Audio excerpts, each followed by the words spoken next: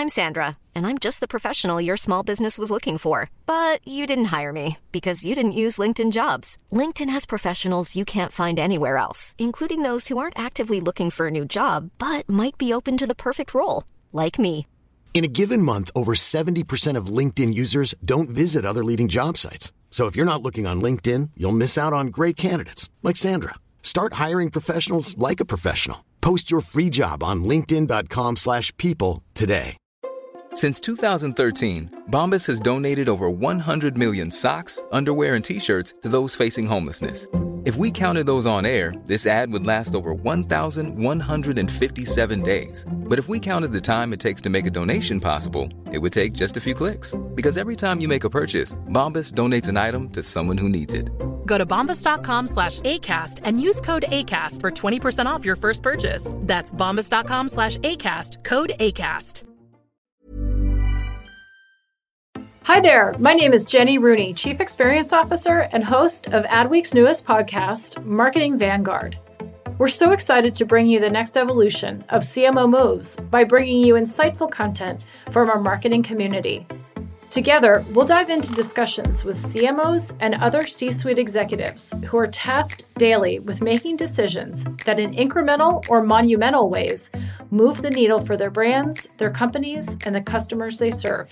In each episode, we'll focus on one key idea or decision, why they made it, what it caused, whether it worked, the ripples it set forth, and how it has defined the person as a business leader. We also address missteps, poor choices, and gambles, as mistakes, of course, often yield the greatest knowledge. In addition, we'll ask each guest to share the names of people they rely on daily, as well as a recommendation for whom we should interview next. Hi, everyone. It's Jenny Rooney at Adweek, and I'm here with the Marketing Vanguard podcast. I am so excited to welcome my next guest, Melissa Waters. Melissa, thank you so much for being here. Oh, Jenny, it's such a delight to be here, and thank you for having me. And it's so nice to see you and be here with you today. You and I have been in each other's orbit for quite some time, and I'm really glad we're getting some time together. I agree, and I love that. Because I love how, for as close-knit as this industry is, I love always having the chance to meet somebody new and really connect with them personally. And so that's what this represents, I think, for both of us. Yeah, absolutely. Being in each other's orbit is the right way to describe it. So let's just kick it off. You're the CMO of Upwork, and you've been there now how long? About 16, 17 months. Okay. Yep. So new to the role, relatively new. Mm-hmm. Although in CMO terms, some would argue that's you're a senior by now in that role. That's right. But I mean, gosh, Upwork, I'm sure, has had just what a time to be at a company like Upwork. What a time. That is for sure. Talk a little bit about that. What's been happening over the last, 3 years? Yeah, I mean, Upwork has gone through so many undulations in this very dynamic market, and it started well before I was here, obviously, with COVID sending a shockwave across the world, and everyone awakening to this next frontier of the way business can be run and being much more open to the secular trends around remote work. We've been doing this for 23 years. We're a company that has been, working this way for a very long time. And in fact, our internal team, our Upwork team, is a quarter full-time folks and 3/4 hybrid workforce, all manner of different types of configurations in that. And so we've seen it as like, welcome to the party, everybody. If you're new to working this way, we're happy to shepherd you in through this new era. I think about it a little bit like all the companies that have gone through digital transformation over the last couple of decades. They're now going through team transformation, and it's a little bit analogous in my mind. So we've been riding that wave of, the shockwave to everybody kind of waking up to this new way of working that we've been championing for a long time, to us having this incredible surge in folks wanting to work through Upwork, whether they're talent or we call them work innovators or career innovators. So on the work front, they're people who are champions of change inside their orgs. And on the career front, they're people who are saying, it's time. That thing I've been wanting to do for a long time, where I go out on my own or I try something new.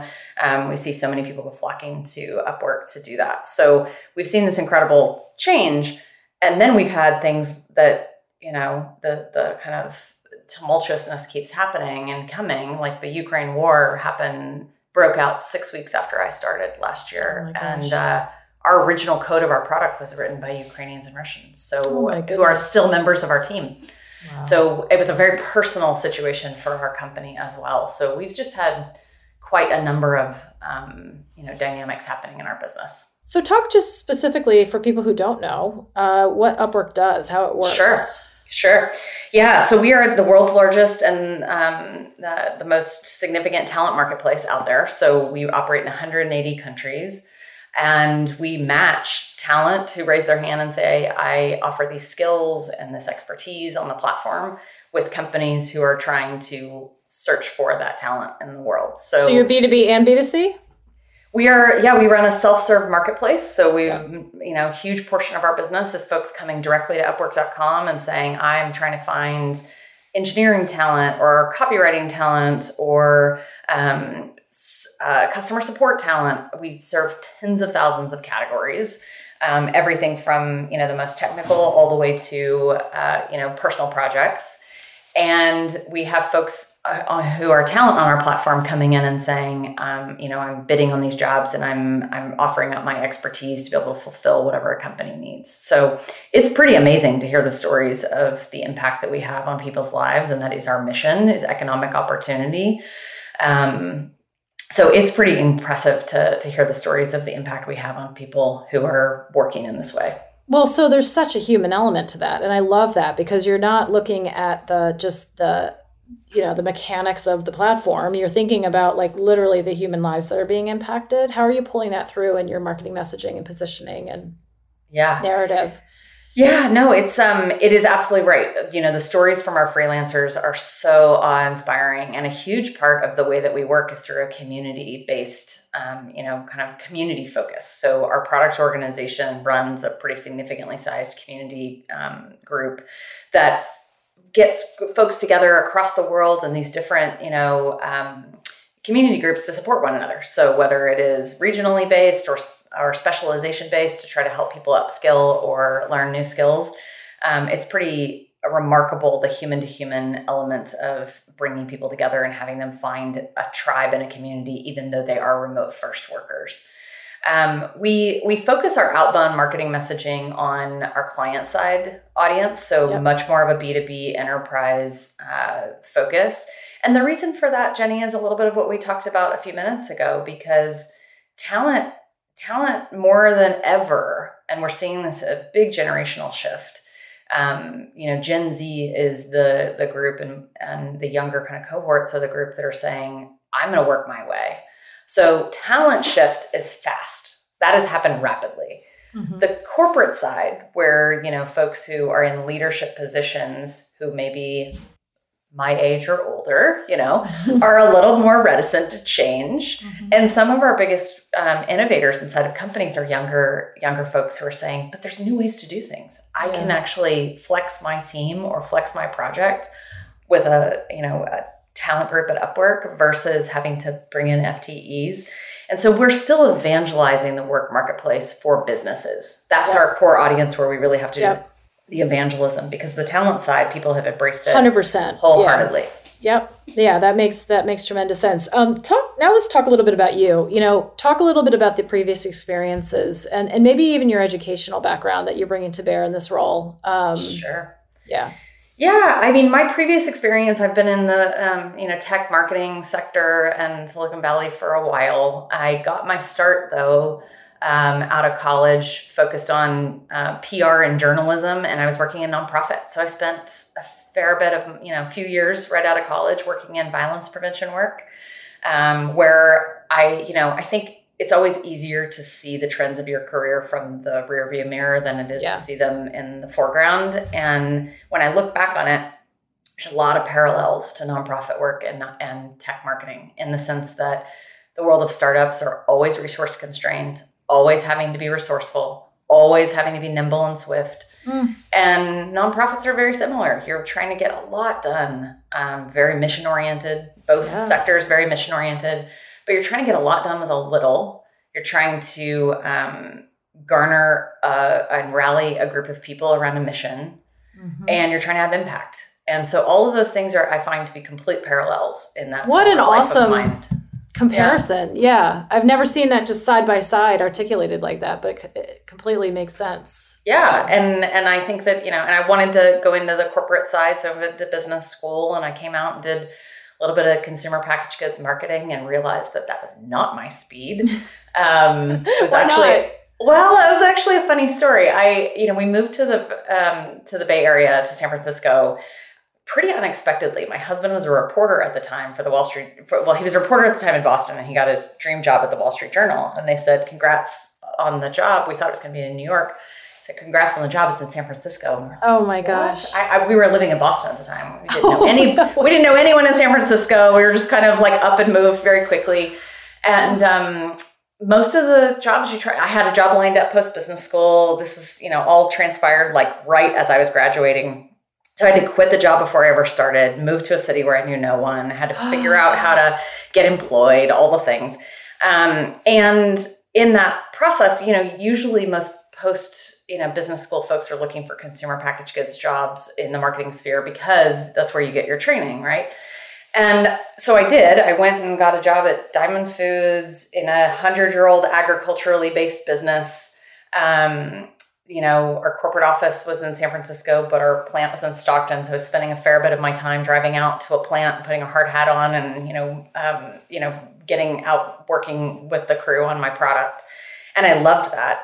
But it was a slow moving business. And my husband was reporting every day as the first blogger for the Wall Street Journal. So He was reporting on startups, and I was going to work every day in a 100-year-old business. And I was like, I think I'm missing the movie here. I think San Francisco is moving at a different pace than this thing that I'm doing. And I got recruited to go to Flip Video, and it was where I quote unquote found my people. I was like, oh yes, great. This pace of innovation is my jam. I love that because it's like, you knew the other job you were doing was not right. So you knew enough to know that this isn't right for me, but you probably didn't have complete clarity into what was the right job for you until you got there. And then it just all took off from there, which is 100%. Amazing. Yes. If you weren't a CMO of a tech company now, what would you be doing? I actually think I am in the right job for my personality and who I am, the blend of creativity and business and the puzzling of this work. I can tell you what I wouldn't be doing. I come from a long line of teachers, and my mom always told me when I was young that I would never be a teacher because I am not patient enough to be a teacher. No. And that is 100% right. She was totally right. And it's very true. And if I could have... God bless our patient teachers, like no doubt. I mean, seriously. Yeah. Really. We owe so much to them. And I am so reverential about the teachers of my children. I have 3 kids, and the teachers in our lives are just... absolute. I adore and revere them so much. And I also am in awe because I could not do it. Could never do it. Yeah. Oh my gosh. I think in this day and age, we live so much based on, or we sort of operate based on what our social profiles portray to the world, when in fact, there's so much more to us. Tell us one thing about yourself that is not readily evident by looking at your LinkedIn profile. Well, on the work front, first of all, I agree with that completely. I think we put a face out there to kind of have an external calling card, and our individual stories and dynamics are so much more rich and interesting. On the work front, one thing that I don't know that is totally evident about my background, but is such a strong through line of my career, is that most of my jobs in tech marketing, I have worked for founders directly or in founder-led companies. And that is a special, cultural element and dynamic that really comes to bear in the work. And you hear folks talk all the time in the marketing sector about, especially in tech marketing, right? How do I educate my organization on what marketing is and what marketing does? And when you're an engineering, leader or product leader, those you don't take for granted that they know, what marketing can deliver, versus in consumer packaged goods where the entire, group, totally. The CEO, the CFO, everyone is a marketer. There's no learning curve at those companies, but on the tech side, It's just massive. Yeah. Correct. Exactly. So a fair bit of my career has been teaching marketing, teaching internal marketing, and trying to get evangelizing it, trying to get them to, because it's not only just teaching about what it is, but helping them appreciate it, right? Absolutely. That's a whole nother level. Delivering value and helping people know what we can do to help a product succeed. So you are a teacher. There you go. Oh my gosh, Jenny. Yes. Look at that. I just learned something about myself. You actually, in spite of yourself, you are a teacher. In spite of myself. Oh man. Yes. Wow. But I would argue it's because there's massive incentive there. So let's talk about that, because I mean, listen, marketing every day, and that's part of the excitement of it, is I would argue challenged, sometimes even maligned, and certainly questioned, as is the CMO role in an organization. So I'll jump ahead in my question set. But, to your point about you're basically having not only to teach, but evangelize its value to the organization. Talk a little bit about that, your perspective on what role marketing should, can, and must, and does play these days, but certainly in tech companies, and why it matters now. Yeah, I mean, it's so true. We take for granted, we come up in this discipline and think, oh, I'm, going to be a marketer and a creative leader, and I'm just going to show up and, it's going to be brilliant, and people are just going to say, yes, go do those things. And you find yourself, especially in this sector, really having to get back down to the basics of like, what is marketing? How is it delivering value? And I think the value piece is the thing, right? Can you deliver value in a room? Can you help demonstrate how you can take a product to market or steward a product that is already in market to help it succeed? And there's just as there is on one side of the ledger, plenty of skepticism around whether or not marketing can deliver value. There's also stories of product leaders who build things and just think, oh, well, people will come and use this. And then they realize, no, actually, you have to go and make sure people know about the thing that you built. So I think that marketing is really just an expression of the offering of a company, whether that is a product or a service. It is just the expression of that offering. And in an ideal world, it's a strong enough department with a strong enough voice internally to not only influence how something goes out to the world and the market, but to influence what is built in the first place. That is where huge, we find and our product marketers do a hero's job of bringing consumer insight and consumer voice into those conversations to say, based on what we know about the data and the customer, this is how we think we should build this feature or product. And that's the place of value. I remember a long time ago in my career, I worked for the same leader for 7 years, and he was incredibly impactful on my career and my trajectory, Simon Flemingwood. And, I remember at one point having one of those early teaching moments where I was like, man, we can't get in these rooms. We can't break through to like being invited to the table, with product. And he just stopped me in my tracks and said, this is not about demanding a seat. This is about adding value so that you will never be left out of a room. Correct. So once you pivot, to that viewpoint and say, great, I'm here to deliver value, then, and once I have product leaders saying to me, I am missing the product marketing person in this room, or I wish I had your team in this meeting, I know we're onto something. I know we've done our jobs and we are driving the most value that we can in an org.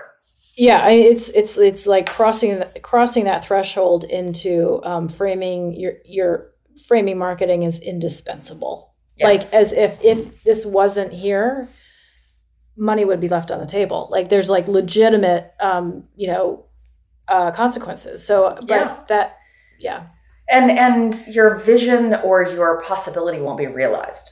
You won't build the right way. You won't offer it the right way. You won't position it and frame it the right way. You won't find the audience you're looking for. So I very much believe in the inbound and outbound duality of marketing, especially in tech. The inbound meaning going upstream in an organization, influencing what gets created. And then, of course, the outbound side of the go-to-market and making sure that it's taken to market in a way that's going to resonate.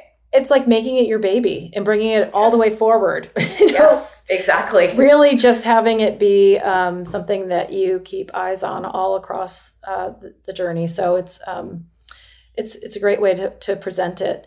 Now I'm going to pivot for a minute, although I'm sorry for the marketing speak, and I don't like that word, but sometimes it's useful. Soccer is a sport that I played growing up, and you can fill in the blank with whatever sport you choose, but there's something about being on a playing field, a literal playing field, where you think about the front line. They're the strikers. They're going for goal and they're seeking to make the scores. There's the midfielders, and they're supporting the strikers, but they're also adding an additional layer of defense to the defensive people at the back. And then there's obviously the defensive players who are guarding the goal and sort of making sure that they don't let in any offensive scores from the opposite team. Where are you on that field? I'm out front.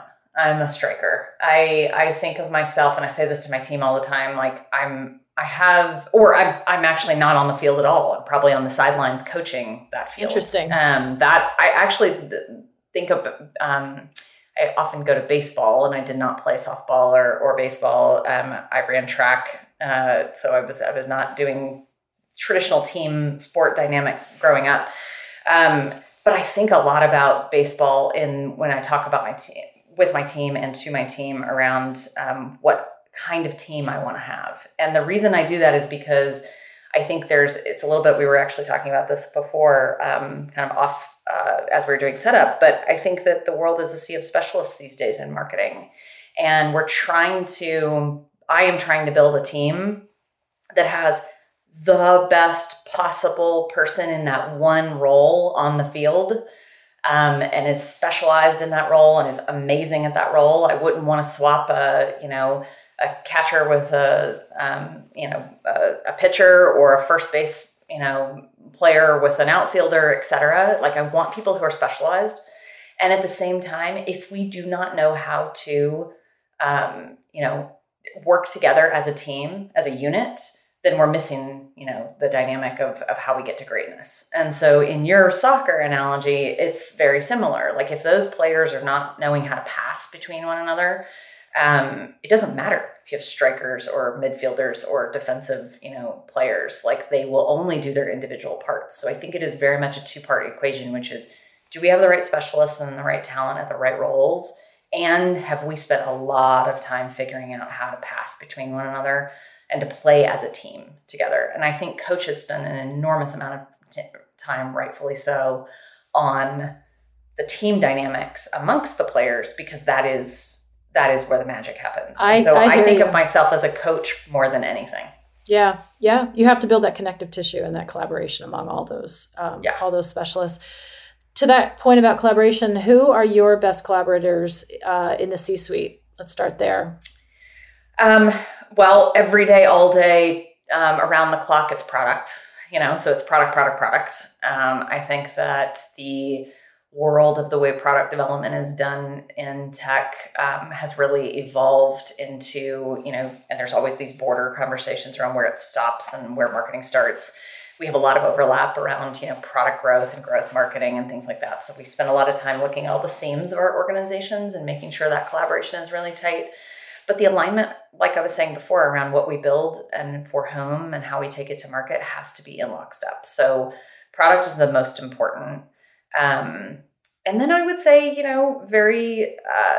this probably goes without saying, but I'll say it anyway, which is alignment with our CEO. On our leadership team, I spend a lot of time also making sure that I'm in lockstep with and aligned with the vision of what our CEO is expecting out of our group and out of our leadership team writ large. And I believe very much in the first team concept, meaning my first team is my peer set leadership team. And I really challenge my leaders on my discipline team, marketing team, to be their first team together and rely on one another for decision making versus having me be a hub and spoke in the middle of them. Yep. Love that. When we talk about this concept of Vanguard, right? The name of this podcast is Marketing Vanguard. And Vanguard literally defined means a group of people leading the way in new developments or ideas. What's an example of a decision, an idea, a new development that you personally have shepherded that has led to direct positive business impact? Yeah. One of the highlights in my career was shepherding through the Round Up and Donate program at Lyft. So that concept was actually born out of a product marketer on our team. He came to me, I was in the office late one night, and he came to me and he said, I have this idea, and I think I could write a PRD, a product requirements document, with a couple of product managers and see if I could pitch it to some engineers to see if we could build it. What do you think of it? And I loved it. And ideas like that are new, they're not on the roadmap, they're not resourced, you both have to get energy around them, that people will work, kind of odd hours to get them done. And you have to protect them, because if you don't protect them and allow them to live, then they can get squashed every time there's a prioritization, exercise. So I not only loved it, and he did such a tremendous job of being really resourceful at trying to figure out how to just scrappily get it made in the company, but we had to do all sorts of stuff. Like we had to figure out how we were going to handle payments between, people wanting to pass money through our organization into nonprofits. We had to figure out which nonprofits we were going to give to and why. How many were we going to have? Like there was so many operational elements to bringing that program to life. And it was a labor of love. And it's now one of the hallmarks of Lyft's, kind of brand and ethos and business impact. So that was one of my highlights for sure. Isn't that so cool when you see something and then you go see it live in the world? Yes. You were there at the start, and then you can see it thrive years later. Absolutely. I just saw them. They published their ESG, report not too long ago. And it's one of the hallmarks of their report. So the fact that it's not only alive and well, and that people have bought into it and contributed and said, yes, I want to participate in this, and it's taken off, and it was a beloved product feature, but it's also had tremendous impact on communities. And, going back to my nonprofit roots, I have a lot of heart for community support. Amazing, amazing. So that's an example of a success. Now I'm going to switch gears and ask you about a time you either didn't make a decision and there were consequences to that, or you made a mistake, or you flat out failed. The reason I ask this question is I talk to CMOs these days who are like, I have heard all about the great things and all the successes that CMOs have had, but I want to hear about the mistakes. I want to hear about the failures. I want to hear about the things that they've learned from, because we're all making mistakes. Yes. So talk a little bit about that. Absolutely. I'll share one that is, I make mistakes all the time. So, not to say that's not part of like a normal weekly, monthly situation, but I'll share one that was visible, because I think it's just helpful to see how some of them can be quite large. When I'll use another Lyft example, we had a dream team in that era that I was there, and we did a lot of we had a huge source of creativity in that company with a lot of cultural permission to do creative work. And so the velocity of our creativity was high. And I have a lot to say about like what allows for organizations to be able to produce that much creativity, but a lot of it has to do with cultural permission. And I would say that, one program we worked on that I think at its heart still had a lot of goodness in it, but we just executed it in a way that I would have had some do-overs on, was Taco Mode. And we did this as a partnership actually with Taco Bell, with Marissa Thalberg. If she was on this call, she would remember. I do too, very much. And she would remember this story. But we did this pilot, and they were looking at ways to innovate their brand and ways to innovate the delivery concept. And we were looking at ways to be in the food delivery kind of space. And we ideated this thing around, you being able to be in a Lyft ride and go get, Taco Bell. And obviously that is a value prop for consumers that they would love. And we knew that they would love it. A little bit of a harder sell for drivers who are concerned about, a mess in their car, or people, detours on their route, and kind of all of the ways that could be really problematic. And we thought we had done a good job at managing driver expectations. We thought we had done, all the stakeholder analysis. We thought we had gone through all the links to kind of quell those fears. Mm-hmm. And this was something we pitched and got, it was in the New York Times around, it being something we were rolling out and celebrating. Mm-hmm. And the backlash we got from drivers was unbelievable. And rightly so. We didn't do enough work to help them see how we were going to protect them, in this situation. And so I think that was a miss on a couple of fronts. One, being really great at seeing around every possible corner. And I have subsequently really taught my teams to rely on a tool like FAQs, just sit down and write out everything that could go wrong. Yeah. Think through all the edge cases. And then the other was just not being as in tune with our stakeholder, both sides of our marketplace and our stakeholders as we needed to be. So those were two big lessons I learned in that. And I have, really, really shored up the thoughtfulness we use, especially in these two-sided marketplaces. And I've had now many roles in marketplace businesses, and being able to balance when you take something to market, seeing it from all sides and dimensions is no small feat. Is key. And now you have that muscle memory, yes, right? Yes. And so that's the beauty of it, is now you actually have, you learned so much. And, who's to say that would never have happened to you? Meaning you might have employed a similar concept or strategy at a different brand and not necessarily have had any sort of pushback, but that fact that it's only bettering the marketing in the end anyway. You know what I mean? And so it feels like you learned a lesson that actually empowers you to do even more, higher exponential impact in the work that you are doing now. So absolutely. Sometimes you just really have to go through those hard 100%. Moments to really, let it all sink in on how you want to do things differently the next time. It's got to sting. It does. It does. Sometimes it really does. Yes. Yeah. Sometimes it really does have to sting.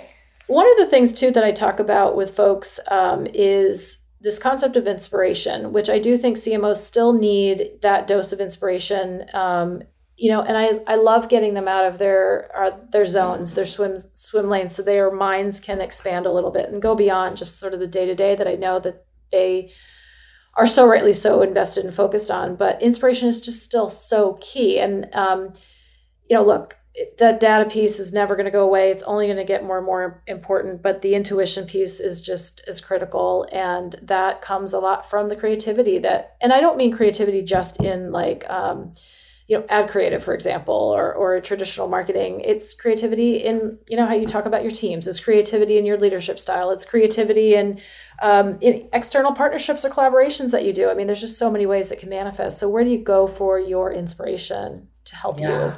It's so top of mind for me right now. And I think it's inspiration also in problem solving. I find a lot of, that's really at the heart of it, is how can I apply creative thinking to business problems? And I think of that as kind of the intersection I like to play in. The thing you said about, yes, of course, data is always going to be here. And yes, of course, it's only going to get more so that way. We're going to focus on the dollars and cents of business. I think it's also the pace, keeps ratcheting up. So the pace of the busyness of business is something I think about. We can't seem to ever catch up with the fact that technology is outpacing, our ability to stay, on top of it. And it's the same thing happening now with AI. And so we just keep going through these kind of seismic shifts in technology that cause the pace of our work to really accelerate. So the inspiration for me comes in a couple of dimensions. One, that I just have brain space. I need actual brain space to feel as though I can create some room in there to think differently about things. So I find a lot of inspiration from being in nature, from getting outside of technology, from taking, walks in nature in which I'm, taking my AirPods out and actually not engaging in something and trying to let some space, help me feel like I can get a little brain break and brain breather. And then I think moving myself to a different location. I work from home. Many of us do. In a remote first world, we are on Zoom all day long. So I'm trying to also pick myself up and move myself as much as possible. And I don't mean just physically, but like, how do I get outside of my routines? How do I break my routines in some ways? Our family's actually heading out spring break tomorrow. We're going to Amsterdam for a week. Oh my gosh. And that was a big debate, do we want to schlep ourselves all the way across the world for a week? And I was like, yes, we do. We need to have a absolute kind of juncture of change regularly, and my husband works from home too, so we're very, very oriented to home life. And sometimes you just got to pick yourself up and go find places where you can see things that are wildly different than what you see all the time, that help you bring some empathy to, like, there's different ways of doing things in the world, and creative inspiration. But so nature and change of location and scenery and travel are ways in which I like to apply the things that I pick up in those moments into coming back and saying, oh yeah, I have a new nugget of an idea. I had a thought. My team's always like, oh, here she goes. She's got a thought. Here we go. I love that. I love that. Well, never a dull moment for you, it sounds like, which is a great quality. We'll be back with more Marketing Vanguard after this quick break.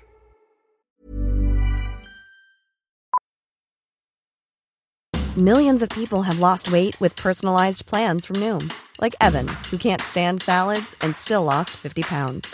Salads generally for most people are the easy button, right? For me, that wasn't an option.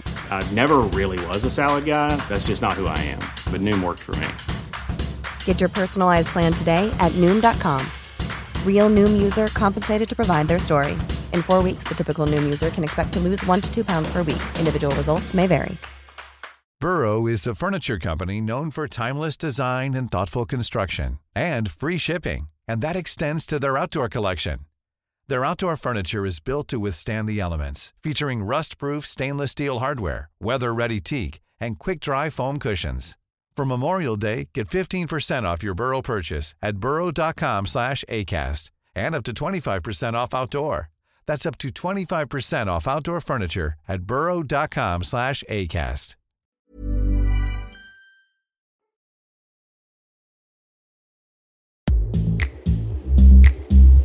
All right, so Melissa, I've loved talking to you. I know that you are in a unique industry right now, and you talk about, working from home.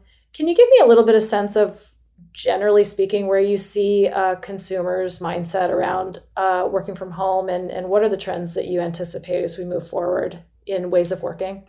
Yeah, well, we talk a lot here about how, I think that rightly or wrongly, I'm not really sure, we all think first about where we work. It seems to be the nucleus of the conversation around the future of work is the where, the construction of, are we in an office? Are we at home? Are we in a hybrid situation? But we actually think a lot about how we work. So what is the composition of a team?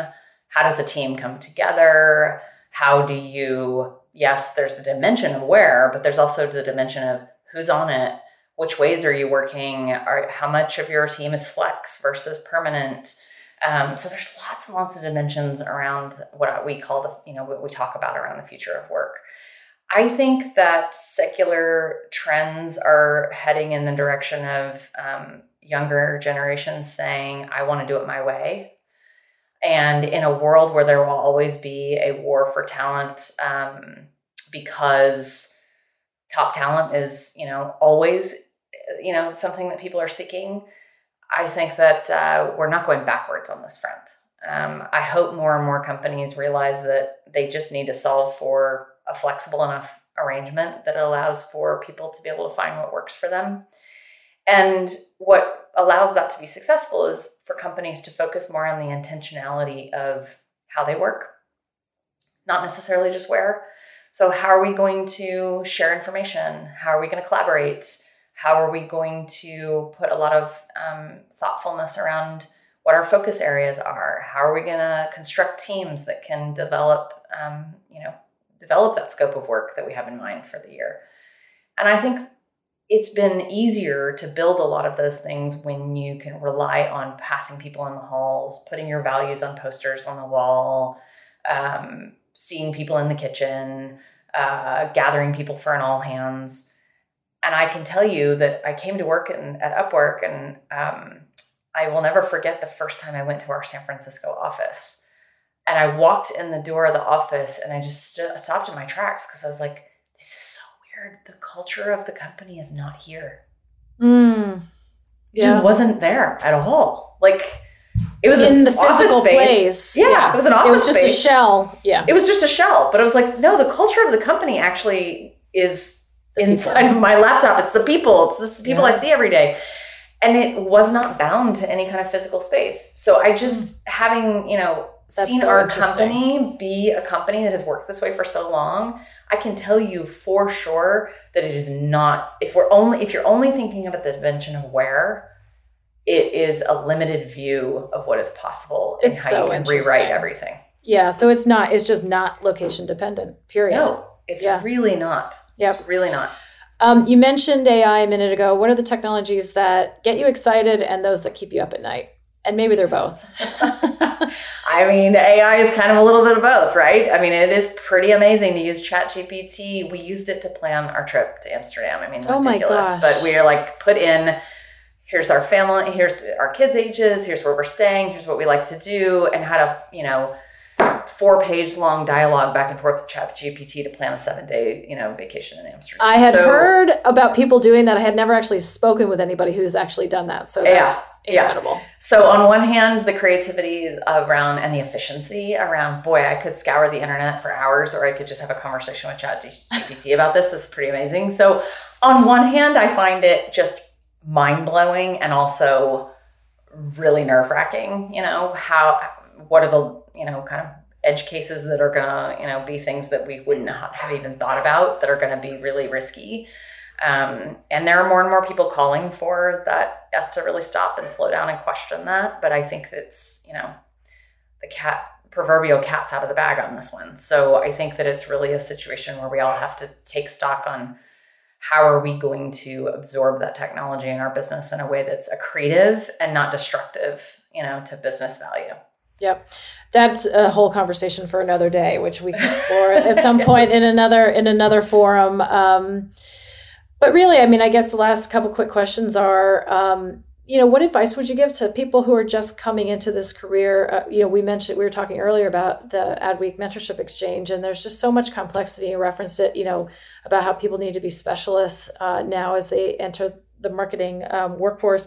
What's your best advice, in terms of navigating? And look, you work for a company that is helping people find jobs and make the right matches, and you're helping companies find the right people. From your perspective, what's the best advice? Yeah, 2 things. One, I think resourcefulness is an undervalued skill. And what I mean by that, every young person who's in their specialized job, but has ambitions to move beyond what they do today to something else and do more, being resourceful and curious about what's going on in the business that I could help with. How could I get involved in a project that's outside of my scope? How can I take on a stretch assignment? When I have young people on my team who are raising their hands for, hey, I'm curious about something, I want to learn it, I'm showing up with ideas, and I want a stretch assignment, boy, all day, every day, and that's how I grew in my career, and that's how I encourage people to grow in theirs. There is no such thing as a traditional career ladder in marketing anymore. It doesn't exist. There's no boxes that you're going to sit in to go from one box to the next to get where you're going. So you've got to figure out how to climb the ladder in a way that is not an obvious path. And if you look at it from a place of pessimism, that's daunting. If you look at it from a place of optimism, it's full of creativity and possibility. So I would say resourcefulness and curiosity and take it upon yourself to kind of create that path. And the other thing I'd say, and it's another life lesson that I've really leaned on, which is bravery. It's really easy to do what is obvious and to do what is safe. It's a lot easier to play in a safe space. If you can find a culture in your organization, and whether that's you've got the backing of a mentor or a sponsor or just a great boss or cultural permission inside of an organization to be brave, that's where creativity gets unlocked. And so I would lean into being brave and, coming with creative problem solving that isn't necessarily the obvious thing, and trying to foster that sense of bravery and creativity in yourself and in your team and in your organization. Love that. Thank you. That's great advice. The next and last question is, who's next? With Marketing Vanguard, in the spirit of pay it forward and starting to shine a light on those new faces, those new names, the new people who are leading marketing, building the marketing practice in really extraordinary ways. Who would be the next CMO or industry leader that you would recommend we interview for Marketing Vanguard? Yeah, I love that so much. And these may be folks already on your list. So if they are, certainly +1 from my side. I think if you haven't talked to Kofi Amu-Gottfried from DoorDash, talk about a really dynamic leader and somebody who's crossed between agency side and tech and, client side and product marketing. He's a tremendous leader. Laura Jones at Instacart, I find her design thinking is her calling card, and she is just incredibly capable and really somebody I've enjoyed getting to know. Kate Rao at Coinbase, I worked with her a little bit when I was at Meta, and she's a specialist at working with founders, and I think that's an incredible story. And then Charisse Torres, who's at Circle. She's also an incredibly dynamic leader and has been across a number of industries and just has incredible perspective. So I hope those 4 are ones that could be useful to you as you build out this program. And I can't wait to listen to this more. I love that you've reinvented this and kicked it off. And I think it's such a service to this community so that we can all learn from one another. So thank you. Well, thank you. And that is a great list that you left me with. And we will be reaching out to all those folks.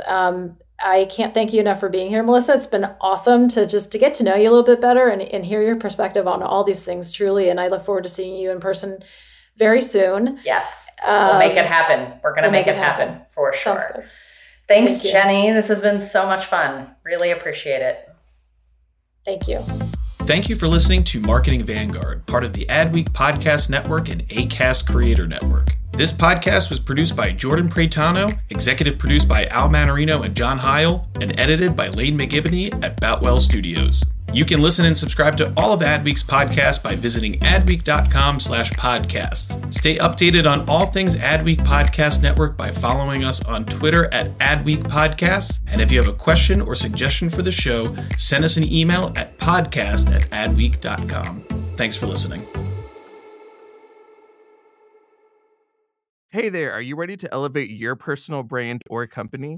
Meet Viral Growth, your one-stop shop for video content and audience building. Imagine growing your brand organically on social media without the hassle of editing videos for hours. With Viral Growth, it's a breeze. They handle the brainstorming, scripting, and editing while you simply just hit record.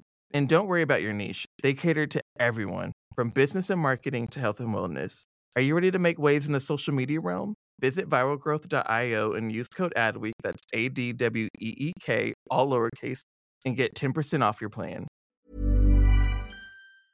When your skin feels nourished and glows, you radiate confidence. Osea makes giving your skin a glow up easy with their clean, clinically proven Mega Moisture Duo. This seaweed-powered duo features 2 of Osea's best sellers, Undaria Algae Body Oil and Undaria Collagen Body Lotion. Glow from the inside out. Get 10% off your first order with code GLOW at OseaMalibu.com. That's OSEAMalibu.com, code GLOW.